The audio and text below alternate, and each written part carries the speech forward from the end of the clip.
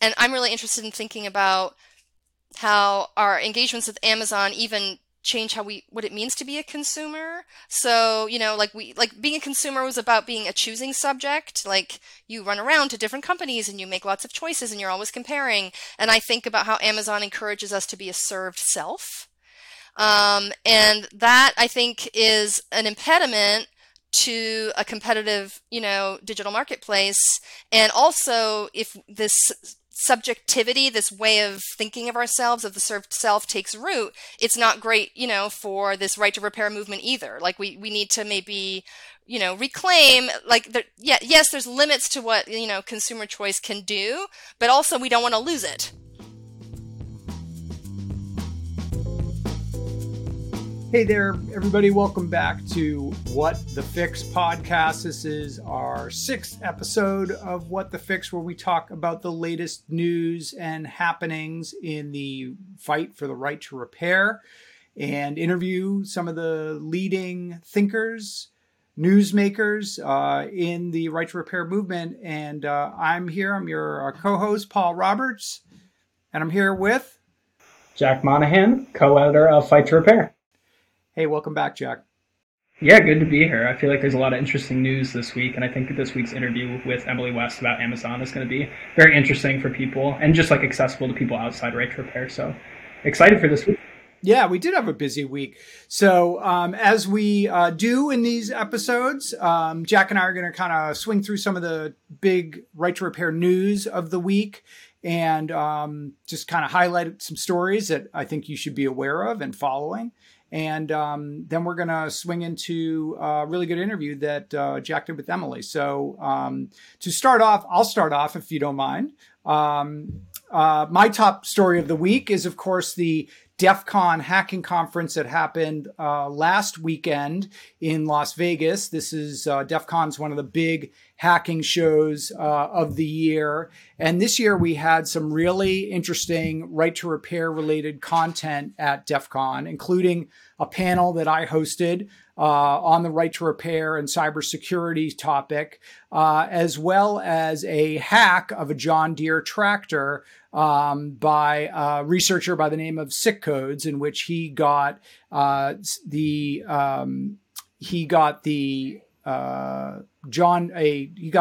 Doom first-person shooter video game, the like classic Doom, to run on a John Deere like 4000 series touchscreen monitor, which are the monitors that basically control the heavy equipment, like the tractors and harvesters and stuff like that.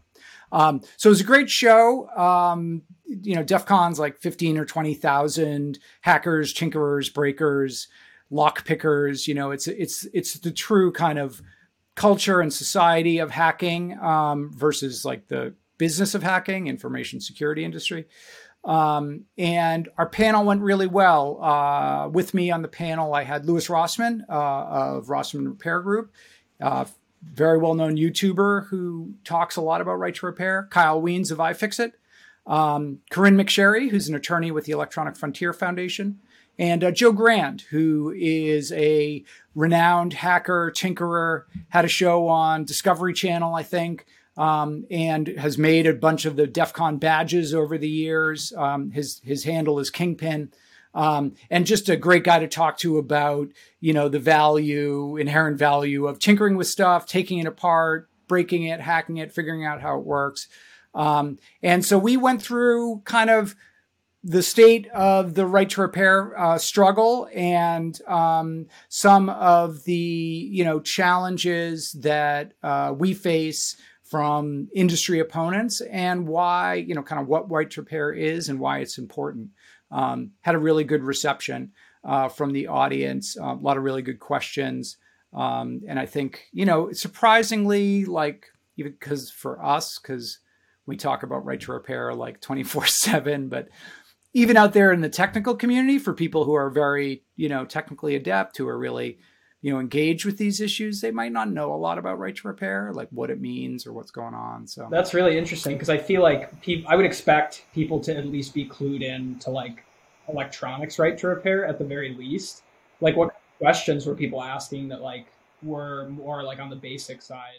I mean, people, people really just wanted to understand like what these right to repair laws did. There were some questions, like one guy asked, like, well, what about, there's, what if we have, I work at a company, then we have to make, hardware that is FIPS compliant. FIPS is like a federal information security standard for networking gear and stuff like that. How would right to repair affect that? So some of them were just very practical questions like that, usually from people who kind of had some experience in the industry. And basically what we said is, listen, right to repair says nothing about the design of a product. It's really, those right to repair laws are silent about how you design your product. All they say is, if you've got an authorized service network that you're giving software, tools, information, parts to, then you need to make those available to the owners and to independent as well. So that's all it is. If it's FIPS compliant hardware, it's really about, do you have an authorized service network? And if you do, that's when right to repair kicks in. The other big news out of the show was this hack of the John Deere tractors. It got huge news pickup everywhere, like US, all over Europe, all of the gaming world, because the tie-in with the Doom video game running on these monitors, that activated the whole gamer part of the network, of the internet. And really important story from the right to repair standpoint, I think, just because it speaks to, I think, efforts to really liberate some of this very locked down, restricted hardware like Deere equipment from the iron grip of the manufacturer. And one way to do that is to jailbreak it, to allow third-party software to run on this hardware. We've seen that with, Apple iPhones, for example, jailbreaking them so you can, use applications from a third-party app store, not just the Apple App Store. That's a much bigger project. I think a lot of the coverage of the sick codes hack was kind of, gosh, look at this. It's Doom on a John Deere monitor. But there are some really big issues at stake, and cybersecurity issues as well. I think sick codes made it really clear, like, hey, I found a bunch of security flaws in the course of doing this, and that's an issue as well. So overall, in all, a good show. It's also funny because a lot of like the auto right to repair stuff, and I guess maybe even in agriculture, I'm not necessarily sure, but like all the cybersecurity arguments against repair from these industries are just very, very, like, they just have so many holes in them, because we're seeing that, like, even with, a closed system where companies are in control of all the software, it's not making things necessarily more secure. Indeed. Yeah. I mean, that is for sure. And, it's really it's just a job of having to educate the user community and the manufacturing community as well about this. And so that, I think DEF CON's is a really big stage, and I think that worked well. On to you, Jack. What's your first story of the week? Well, this makes me think about a piece that I read in McGill University's like International Review journal, and what it was talking about was, it's a piece by Itai Epstein, and he wrote basically just like an overview of right to repair, but he had a piece like within the broader piece about how we communicate and how fractured the right to repair movement is, and how people kind of conceptualize it in very fragmented industries. So like there's the auto right to repair, there's consumer right to repair, and then there's kind of like these like kind of like adjacent issues of like circular economy, and I guess like even like jailbreaking and stuff like that. So I think what's interesting to me is like how the movement is conceptualized by everyday people, right? So you're talking to people at DEF CON that aren't necessarily clued into what the right to repair is. And I am very interested in how we communicate on what the right to repair is, and how in the way that we frame it to people, that's going to change how they view it. There's like one of my favorite books is that like really changed how I saw the world it's a book by Diva Woodley. And she basically talks about how social movements communicate, and how changing just like the way you frame an argument has a totally different impact on how people receive it. So I feel like right now we're in a very fragmented space. What's the title of that book, Jack? The title is, I think it's The Politics of Common Sense. I'll link it in the show notes.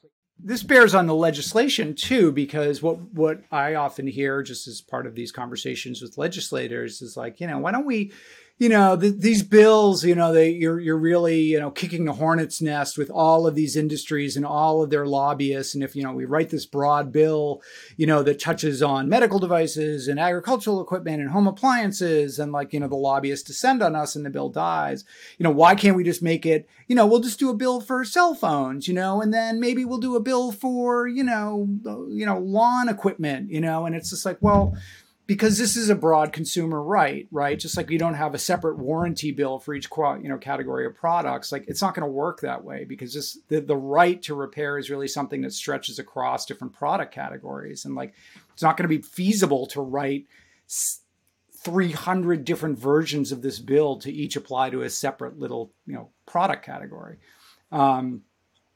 There are real problems with that. But it's the same thing. Like, we need to start talking about this as just a broad right, almost like the freedom of speech or, freedom of association or right to privacy, that stretches across different technologies and use cases. And so do you think that this is a situation much like the one that we talked to Kyle Wiens about when it comes to like consumer electronics? So if you haven't seen that episode, it's episode 2, definitely check it out if you haven't listened to it. But something that Kyle mentions is like, companies are just dragging their feet. I think they know that consumer repair, like electronics repair is coming, but they're doing everything they can to kind of like slow things down to like make more money, save themselves some time to get ready for it. But do you see that this is like parallel to that, where we think auto repair is an inevitability and these companies are trying to like slow things down, and you think that they're just trying to like stop it entirely? I mean, I think Kyle's right, and he obviously has a view on this because he works, closely with companies like Google and Samsung, and so I think his read on it is right. I'm kind of more cynical by nature, and I would be reluctant to say something as bold as right to repair is inevitable and they're just trying to slow it down. I think companies are always kind of sticking their finger in the wind to see where public sentiment is going, but they're also always looking to leverage their wealth and access to lawmakers. And if they think that they can find a way to basically outlaw repair for whatever reason, whether it's, phony cybersecurity arguments or phony intellectual property arguments, then they're going to try and do that. So I would not assume like, well, the wind's at our back and it's inevitable that eventually we just get the right to repair all this stuff. No, I don't think that's true at all. I think, particularly change of administration, change of leadership in Washington, D.C. that's more amenable to, hearing the point of view of, multi-billion-dollar companies and industry associations. You could see laws going the exact opposite way, that basically kind of lock in this somewhat dystopian, monopoly controlled world, and we're all just kind of passive participants in it. So I think we got to keep fighting. I don't for one second think that, victory is inevitable and we just have to kind of wait until it happens. I don't think Kyle thinks that either. And I think that, I think that with consumer electronics, you have seen what used to be very vocal and active adversaries, opponents of right to repair kind of ease off, and obviously with iFixit introduce some pro repair programs, although limited, and even more importantly, I think kind of ease off on the lobbying and the pushback at the state level, at least on repair.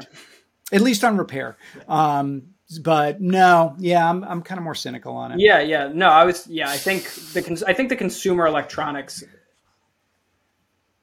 I think the consumer electronics like fight is a little bit more mature, I guess, than the automotive side, which I totally agree that, the fight needs to keep happening. And all of this, like, local power building is definitely happening, like specifically for auto in New England, obviously. But it's interesting to see those two parallel because there are some similarities. I think we need to make it an issue in races too. And one thing you and I might do is take a look, we're coming up on a midterm, election here. What are the positions of leading candidates in regard to repair? It's a non-issue on the campaign trail by and large, but it shouldn't be.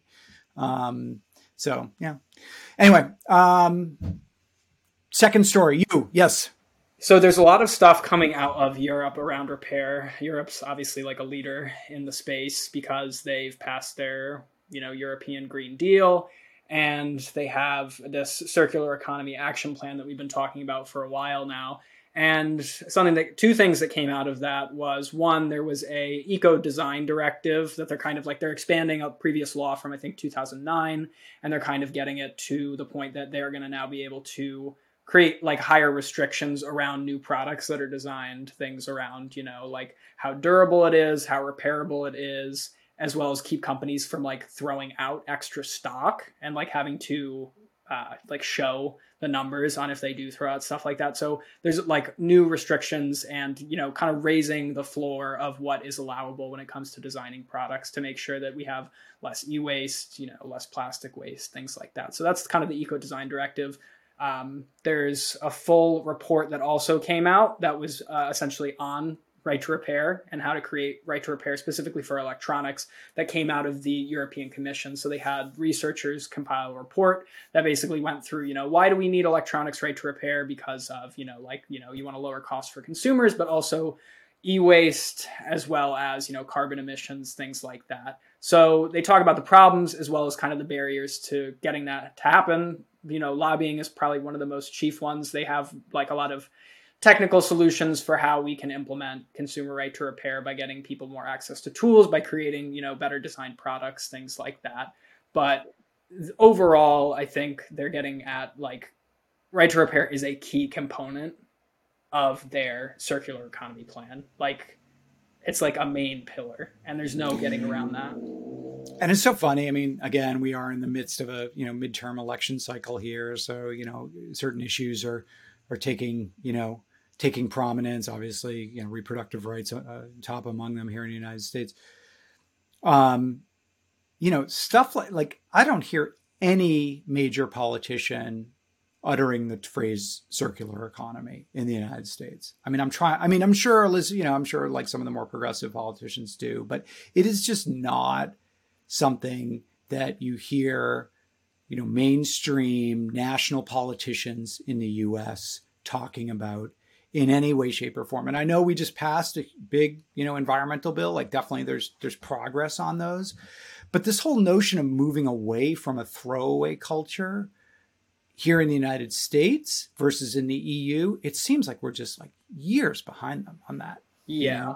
And what's from worse, the policy standpoint, what's worse is that like, it's almost guaranteed that the Democrats lose the House in the fall. So that, splits government between whether or not I guess the Democrats are more repair friendly. I'm not. It's hard to say. It really is hard to say. Yeah. Like, and even more broadly, okay, repair, maybe it's kind of a nerdy niche issue, but like just this whole idea of like, we need to move towards a more sustainable economy, one that isn't just predicated on throwaway technology and throwaway stuff and, single-use plastic clamshell containers that sit in a landfill for 2,000 years after being used for 5 minutes. And, just this whole, it's broader than repair. Repair is a big part of it, but like, I just don't hear it. I really don't hear anyone really talking in those terms. And on the Republican versus down, I think repair is actually a bipartisan issue. And I think you saw that in New York State, right, where it passed with strong bipartisan support in both the Senate and the Assembly. But it's also true that, the only 3 states that have passed right to repair legislation, Colorado, Massachusetts, New York, are all pretty solidly blue states. So it seems to have legs in blue states that it doesn't in red. I'm not quite as pessimistic about our chances in November for progressive lawmakers to retain power. But I think you're right. It took us 50 or 60 years to get that environmental bill done. And, I'm with you. I don't know if we're going to see a quick follow up to expand it. But I'm not totally willing to count it out. Things change. I appreciate your hope. But I don't know what it's going to take. Just what strikes me about it is how different the conversation is on both sides of the pond. That in the EU, this whole notion of, needing to shift the economy to one that's more sustainable, circular, whatever you want to call it, is pretty well, that conversation is pretty well advanced at this point. Yeah. And here I don't think anyone talks about it. It's like it's totally off the radar. Oh my God. Yeah. Anyway, okay. On to our guest. Tell us who we're talking to this week on what. So we're talking to Dr. Emily West. She's kind of like a media theorist that wrote a book about Amazon, and the title of the book is "Buy Now: How Amazon Branded Convenience." And she talks just generally about how ubiquitous and like just broad strokes, like Amazon is everywhere, and we just totally forgot about how it's everywhere. And not only is the packages. Amazon Web Services own the most amount of servers. Like they're in the software space, they're in the internet space, they are everywhere. And the amount of, nudging that they're able to do to consumers is mind-boggling. And so the way that we conceptualize Amazon and we think about Amazon, I think was a really good way to think about how companies are able to impact our lives, even if, it is ultimately our choice to buy something or not. There are a limited range of choices. And when you're in a monopolistic environment, you have an even narrower set of choices. And so when monopolies are able to capture that large piece of the market, you're screwed in a lot of ways, depending on, what you want to do. And repair, I think, is like a perfect example of that, which was what we talk about. And this is such a really timely interview and topic because, of course, what happened in the last 2 weeks? Amazon bought iRobot, the maker of the Roomba robot vacuum cleaner. I've got one here, albeit an older one. But part of the blowback from that, first of all, okay, Amazon gobbling up another major, product maker. But there was also a lot of concern about the access that would give Amazon to the very intimate details of your home. What the layout of your home is, how big it is, maybe even what's in it. People are really freaked out about that. Yeah, Bezos having a map to your house is not something that I recommend. But again, you're limited in choices, right? So it's like the things that you buy, it's like if you want one of those, chances are you're probably going to get the average model of it. And that's going to end up being owned by a company. And so it's noticed you don't have a sideboard. Would you like a sideboard? Why am I suddenly getting ads for sideboards all over the place? It's just, Yeah. So she talks a lot about that and just how Amazon brands itself and how we think about Amazon has slowly kind of degraded our ability to push out Amazon out of our personal lives because it's unending. It's always coming at you from 1,000 angles, whether it's your smart speaker or the things that you buy or, your music listening habits, they're everywhere. And so being able to understand how they operate in a market, I think has a ton of analogs. And we talk a little bit about it of, how companies are able to control things like repair, things like what you're able to do with the products that you buy, whether it's your car or your phone. And so we kind of dance around some of the repair issues, but I do think I want to put that in people's heads, before they listen to this interview. Great. That sounds awesome. So without further ado, let's hear from Dr. Emily West. All right, Emily West. Thank you for joining us on What the Fix, here to talk about your book, Buy Now, about everything about Amazon. And we wanted to bring you in today because we're seeing a lot of parallels between what we're seeing in right to repair and, just general market domination, monopoly power, all that stuff that we're seeing from tech companies like Google and Apple and, John Deere in the agricultural space. So we wanted to bring you into the studio to talk generally just about what you're seeing in, Amazon, given that it touches just about every market in the US. So something that I think we cover a lot is, the convenience or the friction that's created by companies when they want to, stop you from repairing something. So for example, Apple makes it very difficult for you to crack open your iPhone. You can't have spare parts, things like that. And that's generally what, right to repair bills are doing, is they're trying to create accessibility. But on another level, Amazon is kind of creating convenience anywhere and everywhere. And so, whether it's packages or where you, stream videos online or where you get your groceries, it's convenient, and they're trying to make it as convenient as possible. Given that kind of seems just naturally a good thing for things to be convenient, something you touch on in the book is kind of the costs of this convenience. And even though something in the short term might seem like a great idea, there are actually long-term costs for consumers when it comes to companies kind of using their outsourced market power to gain profits, but in the same way hurt people and consumers. So can you talk just a little bit about like what those costs of convenience are? Thanks for having me. Yeah, the subtitle of my book, it's Buy Now: How Amazon Branded Convenience and Normalized Monopoly. And I think there is this connection that you rightly point out between things being so convenient, and then that when consumers experience that lending itself to more market dominance. And so Amazon, has been customer obsession, is its leading market principle, and has been, I think, since day one. And so it's been always looking to remove what are called those pain points, for the user. And, in the early days, that was things like you could have your payment information and your mailing address stored by Amazon, and then a few years later, they rolled out, well, if you have that, you can buy some products with one click, which they actually patented. And now, as we get into the 21st century, then, you have Prime, which, is a big incentive if you become a Prime member to, buy from Amazon, look on Amazon first, because your shipping will be included, no matter what you buy. And there's this sort of, quick delivery promise. So there's, we could talk all day about all the ways that Amazon focuses on convenience, but I think it's good to reflect on the ways in which convenience sometimes goes against or discourages choice. And I know that's a big focus in Right to Repair, right? Is that, this is going to be limiting your choice about what you do with the device that you supposedly bought, and you have this idea that you own it now. And yet that when you try and do things with it, you find that actually you're sort of in this ongoing service relationship with the company. So, being able to buy something with one click is it essentially is kind of, trying to speed up that moment of purchase and discourage you from reflecting on, do I want to buy it here? Should I look at some others first? Because it's so easy.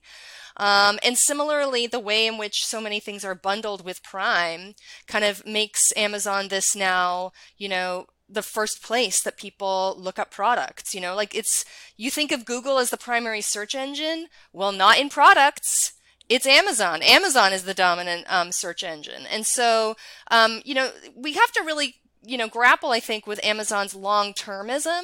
They're not only their philosophy, and I think this is true across a lot of the tech companies, but it's their ability as a tech company that can attract so much investment, almost independent of profits to some extent at certain times.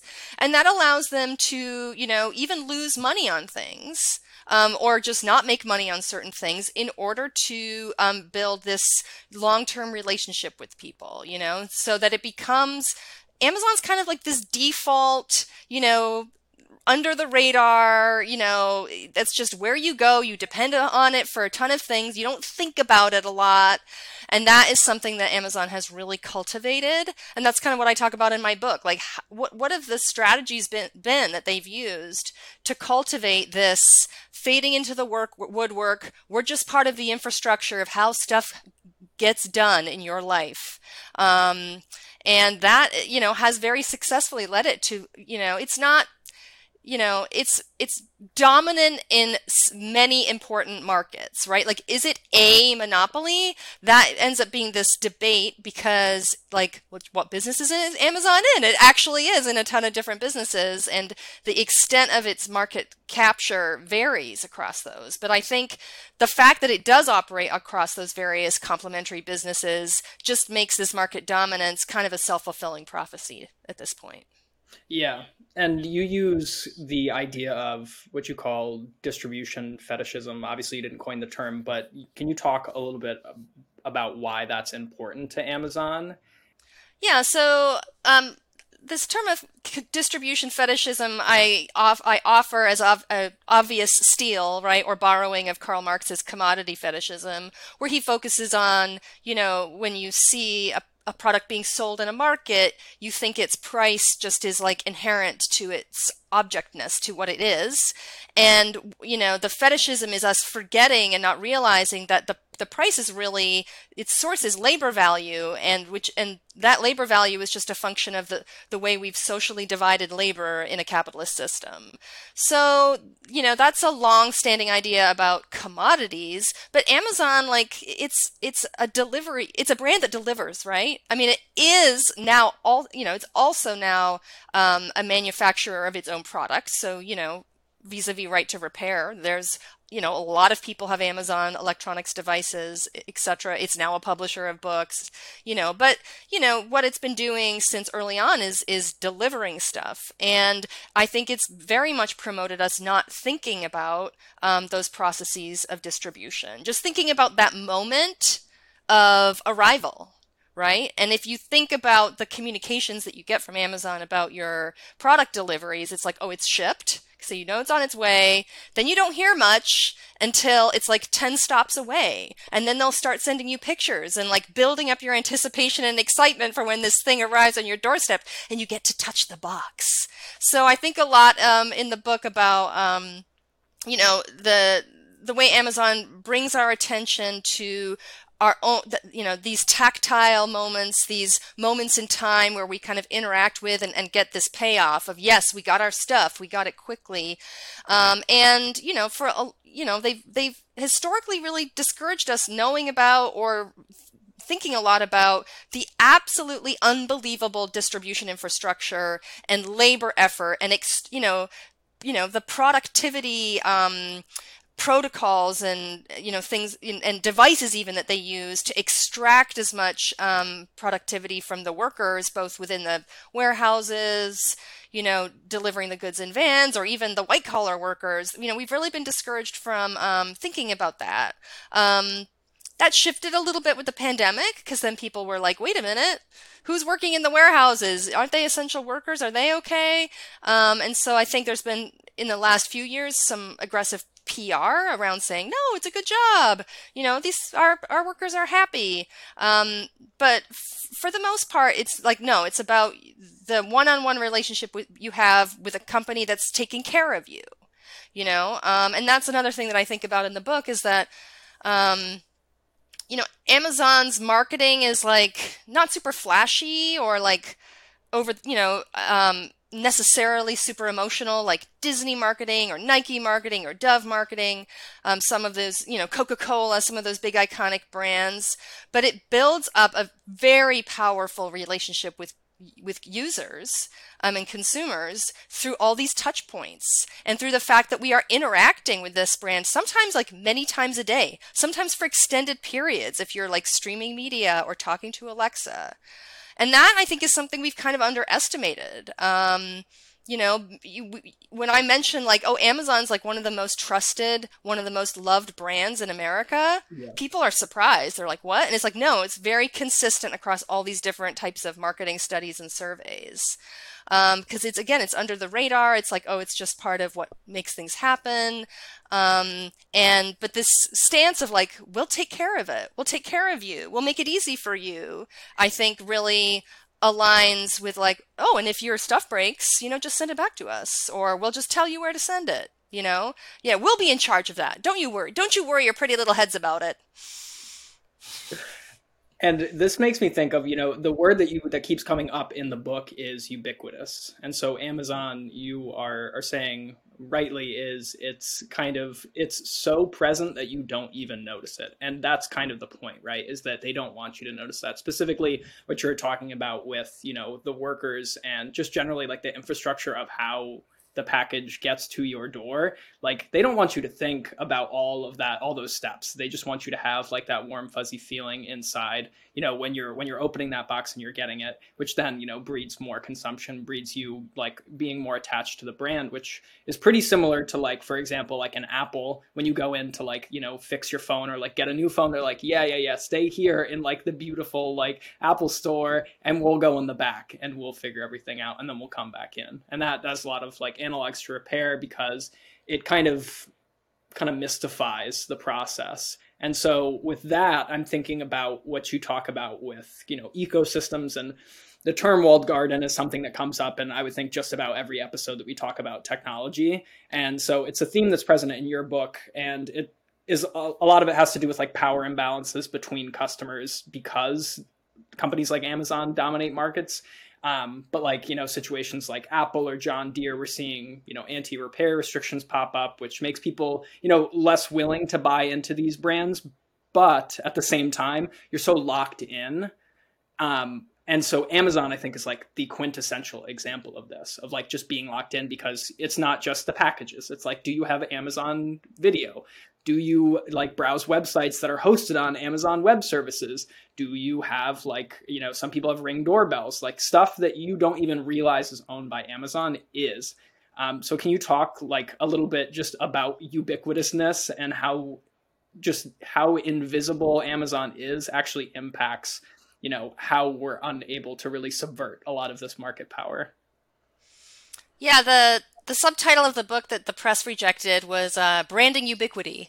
That like sort of, so that I'm glad you picked up on that, because it definitely was an idea when I was writing the book, that Amazon has pretty successfully branded its own ubiquity, and it on a couple different levels that you indicate. Like one is just that we're not always many. End users are unaware of the full extent of all what Amazon owns. Like they might not realize Amazon is the leading cloud services, provider, and that like a huge percentage of the things that you use online are supported by Amazon Web Services. They might not know that Amazon owns Twitch, it owns Ring, it just bought Roomba, it bought IMDb. No. Yes, it just bought Roomba. So it's like, it's smart home ambitions are like not a secret.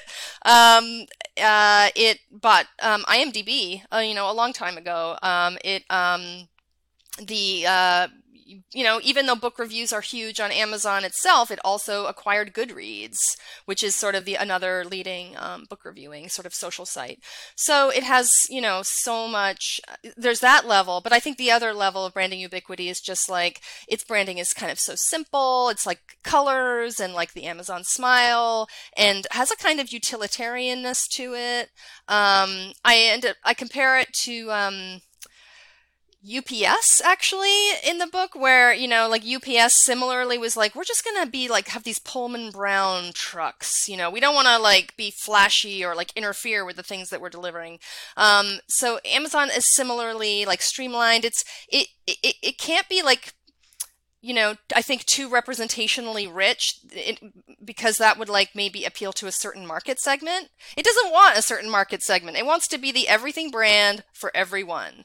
I think that's one of the things I really tried to put my finger on, is like, how has Amazon achieved this branding ubiquity? But the other thing you brought up was this sort of walled garden idea. And I think that's, such an important idea. And, kind of like the classic walled gardens are like thinking back to, the 90s, like with like AOL, and like, oh, you're going to have a subscription and AOL is going to tell you what things on the web you can look at. So there are some things like that, within Amazon's, array of products and services. So, for example, like, I think, the Echo Smart speakers, they support just like the Alexa voice assistant, so that's a kind of walled garden there. But I also like play with the idea of a pleasure garden. And so this is the idea of like, it's, you don't need a key to get in and out, but it is kind of an organized space that is full of amusements and services and diversions that just basically make you not want to leave. And so that's what I think of the Prime membership being like. And one of the things I point out in the book is that in its public-facing communications, Amazon likes to use, and this is not just Amazon, it's a lot of tech companies, it uses a lot of naturalistic metaphors, not just like the cloud and streaming, but ecosystem. Like, be a Prime member and access our ecosystem of content and, complementary products and services, and it's a bundle. And but internally, ecosystem is great. It's like, it's big, it's supporting like thriving and like, it's harmonious, it's permanent, it's like never going to go away. But how they talk about the Prime membership to each other, like internally or like in the business community when they're trying to like raise money, is as a moat. Right? Okay, so the Prime membership like keeps your best customers from leaving. It's not that they can't leave, it's just that, why sign up for Apple Music when there's Amazon Music? And like at least part of that is already part of my Prime membership. So I think, it's leveraging the sort of psychology of the root of least resistance, that sort of, years now and like many, many touch points that contribute to a sense of like trust and feeling cared for by the brand, maybe in some specific instances that you might be prevented from like making a choice to use a different company or service. But a lot of the time you're just kind of discouraged from doing so, and it doesn't occur to people, or they can't be bothered, or they don't want to like put their credit card information or shipping information into another site that they've never used before. They'd rather go with this trusted entity. Yeah, it almost seems like, and this is kind of like a rising movement right now of like basically divesting from Amazon Prime and like not using Amazon, which I know you mentioned, but it is just so interesting to think about how intentional you have to be to step out of that pleasure garden, because first of all, you need to have the, opinion that you shouldn't be using Amazon in the first place. And then you have to then try and figure out how to like de-Amazon your life, which you talk about, which is like incredibly difficult because they're in just about every space. Yeah, I feel sort of conflicted about this because I've, read accounts of people who tried to, as you say, de-Amazon their life, who, sort of say like it takes so much attention and energy, or like concluded that they couldn't, like they would order something from another site and realize it had been delivered by, Amazon Logistics, or, or realize like, certain things that we like sort of need to look at online are supported by Amazon Web Services. So, on the other hand, of course, if you cancel your Prime membership, I wouldn't say that's nothing, because, Amazon really like trumpets, their Prime memberships as evidence of, how well they're doing as a company. The most recent stat I think was like an Amazon Prime member will spend like $1,400 a year with Amazon, compared to a non-Prime member might spend like $600 or $800 or something. So it's a huge, huge difference. So, it doesn't, it's not inconsequential. On the other hand, I don't know if I really believe that like individuals boycotting Amazon is the best route to reining in its disproportionate market power. When I just think about how global Amazon is as a company now, it's really focusing on international markets right now because there's more scope for growth there. When I think about, how diversified it is across so many businesses, how profitable, say, Amazon Web Services is, which is like a business to business, thing, less to do with us as end users. And also just how individualized we are, I think, as Amazon customers. Like we don't really meet anywhere and see each other as Amazon customers in public. We all have actually quite different relationships with Amazon. Some people are like, chatting with Alexa all day. Other people use Amazon to buy things for their business. Some people like only buy certain products and subscribe and save. It's such a diverse array of relationships. So I tend to think, a consumer movement should really be like collective in some way. Like it needs to be organized. We need to like confront the costs of convenience as Amazon customers together. And that, just as right to repair is, looking to government regulation and law, I think that's really the ultimate way to right size, and Amazon's size, power, the ways it uses its power. And the fact is, like, it's our consumer pleasure and delight is what Amazon like talks about over and over when they're called into Congress.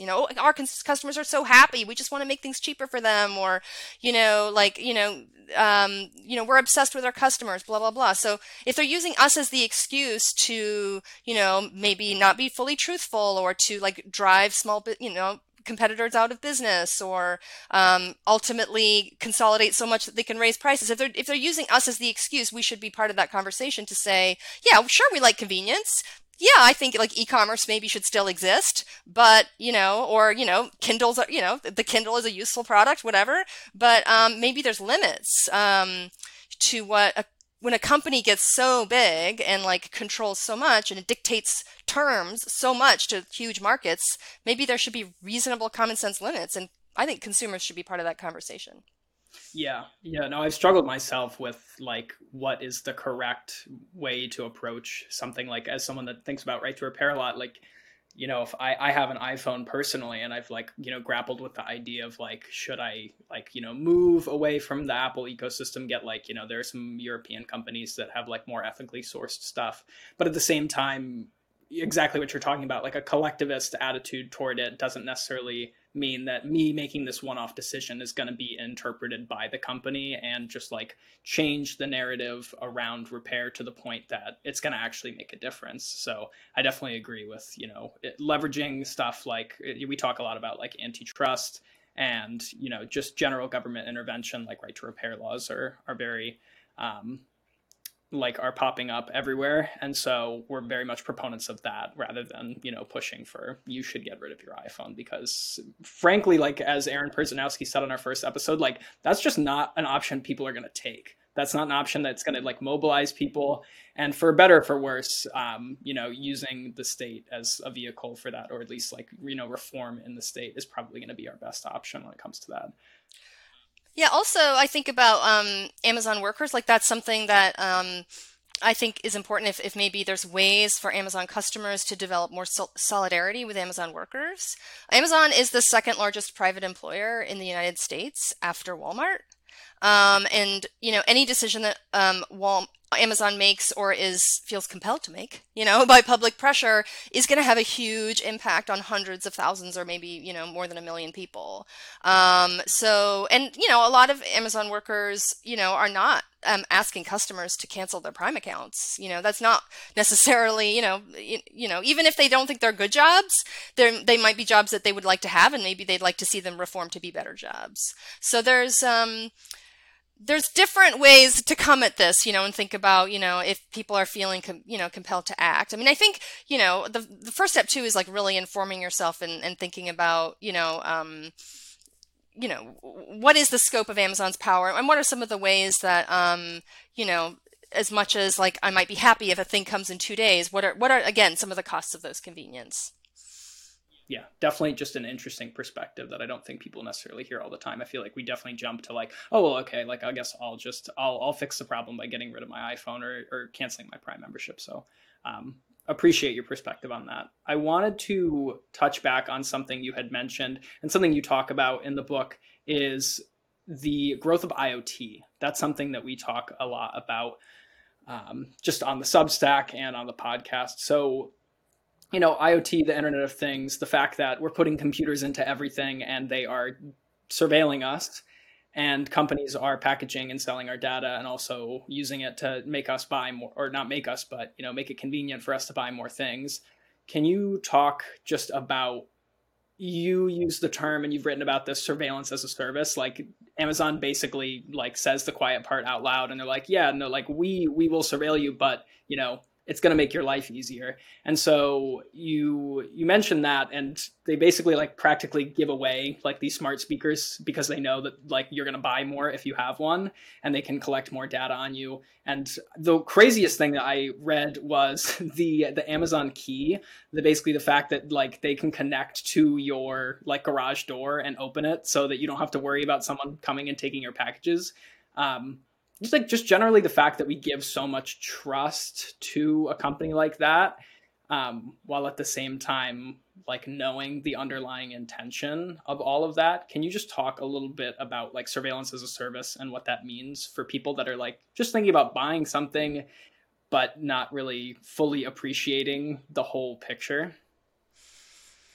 Yeah, absolutely. Yeah, I wrote about, actually, even before I wrote the book, and then it's also in the book too, this idea of surveillance as a service. And I think it's responding to the idea that, often like critics or scholars, come from a starting position of like surveillance is bad and like people won't want it.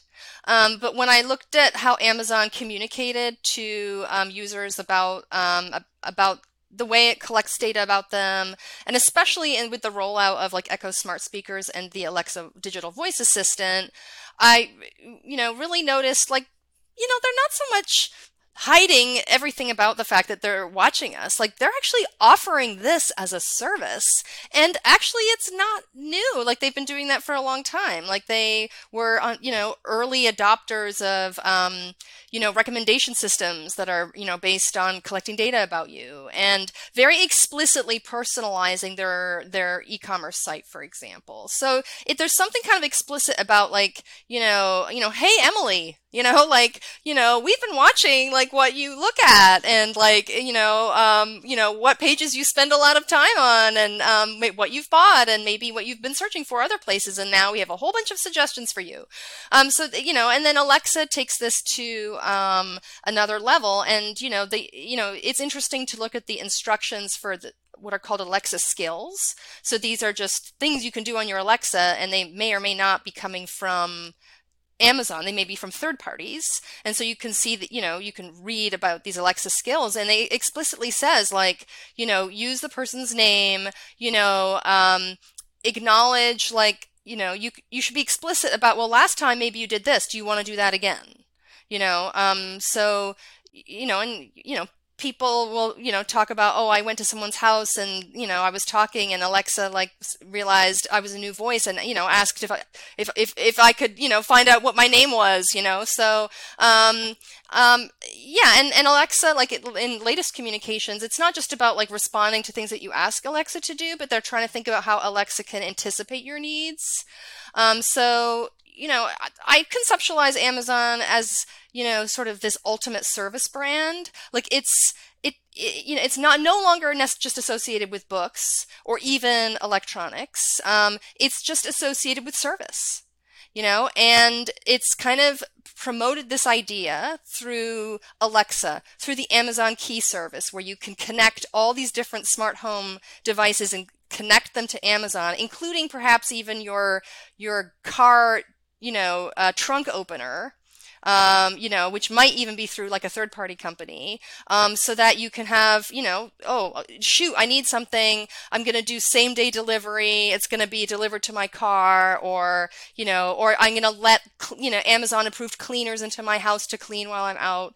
So, they're using, all these, increasing amount of Internet of Things, smart home products, which either they're developing or they're acquiring market leaders in, to say, yeah, we're going to be your eyes. We're going to help you also have eyes in all these spaces. And this is just part of like deepening the service that we've already been providing to you. You got used to depending on us for like delivering stuff quickly. And now you can depend on us for keeping an eye on your home and maybe even doing things inside your home when you're not there. And maybe even noticing if you sound like you don't feel well when you're talking to Alexa, or to your, on your Halo smartwatch, and then we'll make some health-related suggestions. That is, and as Amazon moves into sort of more health and wellness products and industries, that really, if it didn't already give you pause, I think, the tone of voice thing and the connection to things like, oh, but we're going to be selling pharmaceuticals. Oh, maybe we're going to get into health insurance.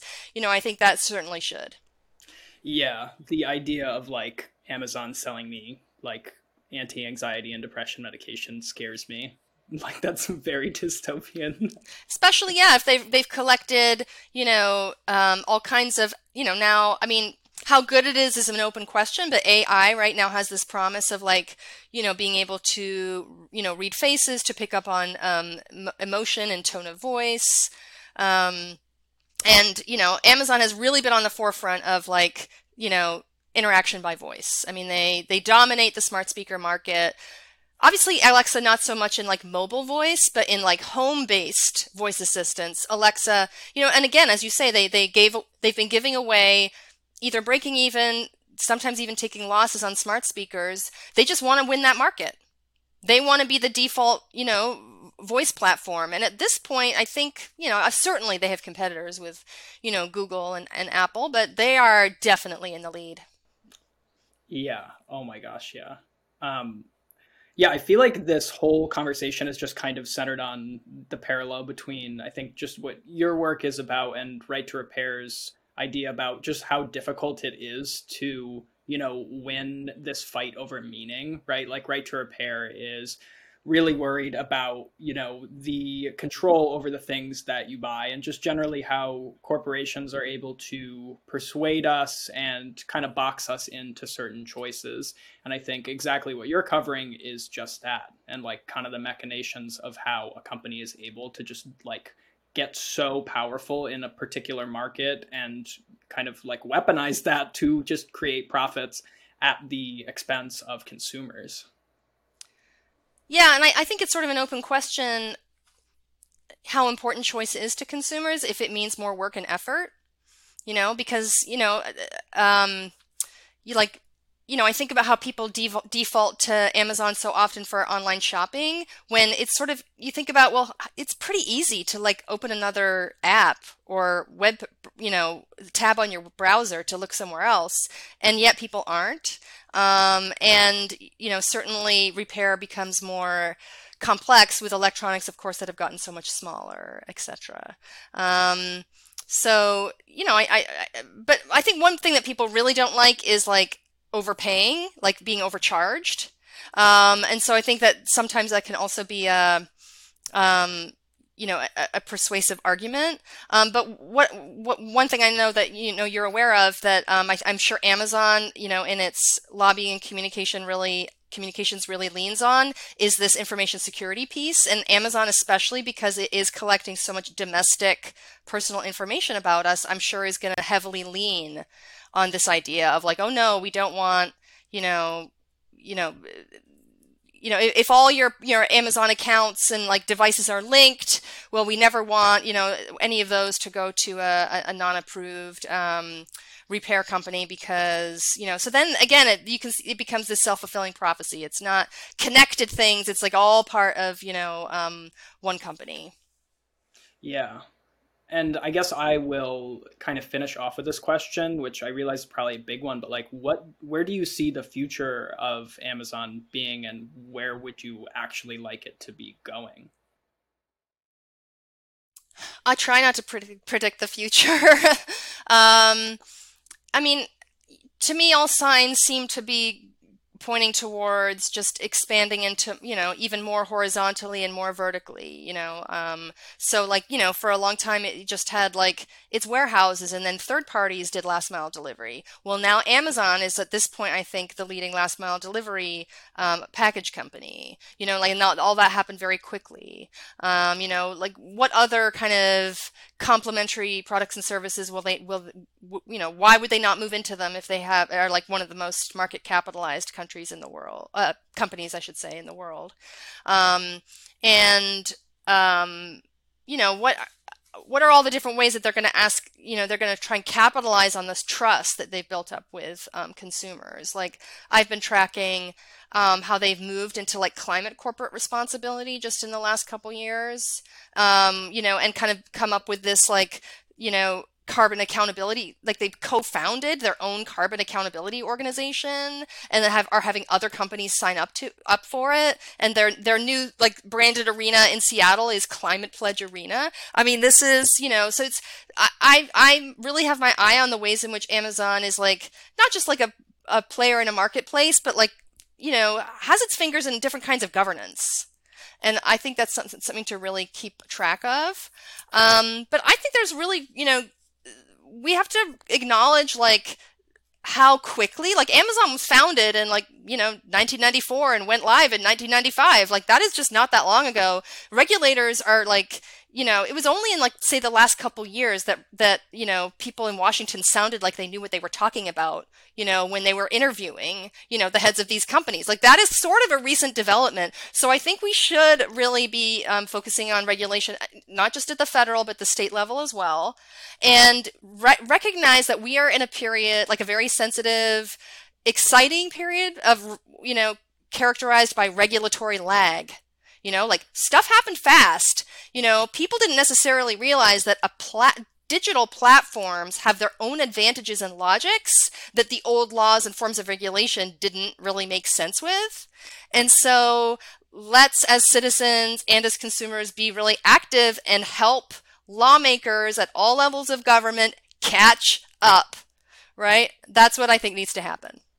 That's, I think, a beautifully succinct way to describe it, because I feel like we're definitely on the same page when it comes to right to repair. It's just that, like, especially as devices move into the digital space, which is something that we cover a lot, it's just like there is so much lag, and people are still just like starting to get their arms around these ideas. And so being able to like, impact the narrative, that just the way that we all understand like how we consume things, how companies, exert power over us, is something that I think is kind of fairly new in terms of like general, like, I guess like general public understanding, or at least like kind of this animosity toward tech that's been building up for the past couple of years.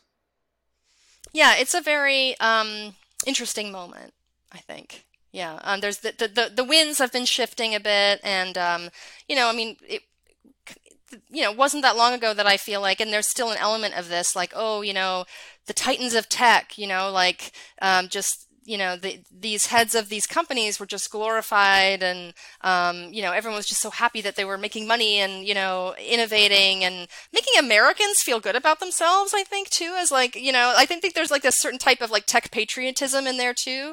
So we need to like acknowledge that and like face that and think about and also be realistic, like as you say, like it's going to be a tough sell to tell people to get rid of their iPhones, and think about, what are our values around, business, like, what are common sense, reasonable restrictions or lanes that we ask them to stay within, that, still allow innovation, but that, keep an eye on this bigger picture, right? The ecological picture, the health, not just of the huge tech companies, but of small businesses, and that's a huge issue with Amazon too. Like it's simultaneously been amazing for small businesses who can now reach these huge markets on a big e-commerce platform, and terrible for them because like Amazon's terms keep getting worse and worse, and they extract more and more profits, and they demand, way more sort of pay for play types of things. And so then it's like you have to be on it, but like it's so hard to like survive on it at the same time. Yeah. Well, Emily, is there anything that I didn't ask you that I should have, or anything that you felt like was interesting that popped up that we didn't cover? Oh, no, I thought it was all really interesting. I mean, I would just maybe pitch one last idea from my book, which is that I mentioned Amazon is this ultimate service brand, and I'm really interested in thinking about how our engagements with Amazon even change what it means to be a consumer. So, like being a consumer was about being a choosing subject. Like you run around to different companies and you make lots of choices and you're always comparing. And I think about how Amazon encourages us to be a served self. And that I think is an impediment to a competitive, digital marketplace. And also if this subjectivity, this way of thinking of ourselves, of the served self, takes root, it's not great, for this right to repair movement either. Like we need to maybe reclaim, like, yes, there's limits to what, consumer choice can do, but also we don't want to lose it. Yeah, I'm just very like dumbfounded at like how, and I even see it myself. It's just like how little thinking you do when you buy things, and like you don't see any of the impacts really, and just how invisible it all is. Yeah, when it's a thing you do with your finger or quickly with your voice, as opposed to something that you had to like get on your bike or get in your car and go into a place to do. Yeah, yeah, taken to the extreme. Wow. Well, Emily West, thank you so much for joining us. Your book is out now. You can feel free to plug that and anything else that you have going on. Yeah, so it's called Buy Now, How Amazon Branded Convenience and Normalized Monopoly, available from all your favorite booksellers. Hopefully your local bookstore might even have it. You could ask them about it. It's also open access online so the ebook, you don't actually have to buy the ebook if you don't want to. You could go to MIT Press Direct to access it. And if you want to follow things that I'm doing lately, you can go to emilywestphd.com. Great. Well, thank you for coming on. We really appreciate having this conversation with you. Thank you so much. It's been super interesting.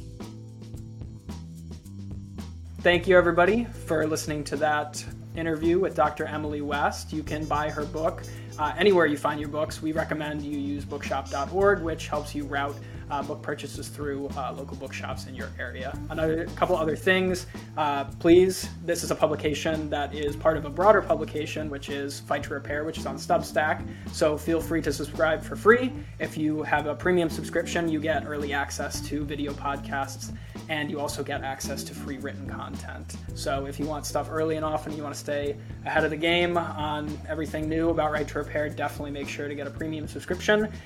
Rate us 5 stars. We would really appreciate that. It helps people find the show, whether you're using, Apple Music, or you're using Amazon, wink, wink, or you're using Spotify. Feel free to just give us a rating on wherever you find it.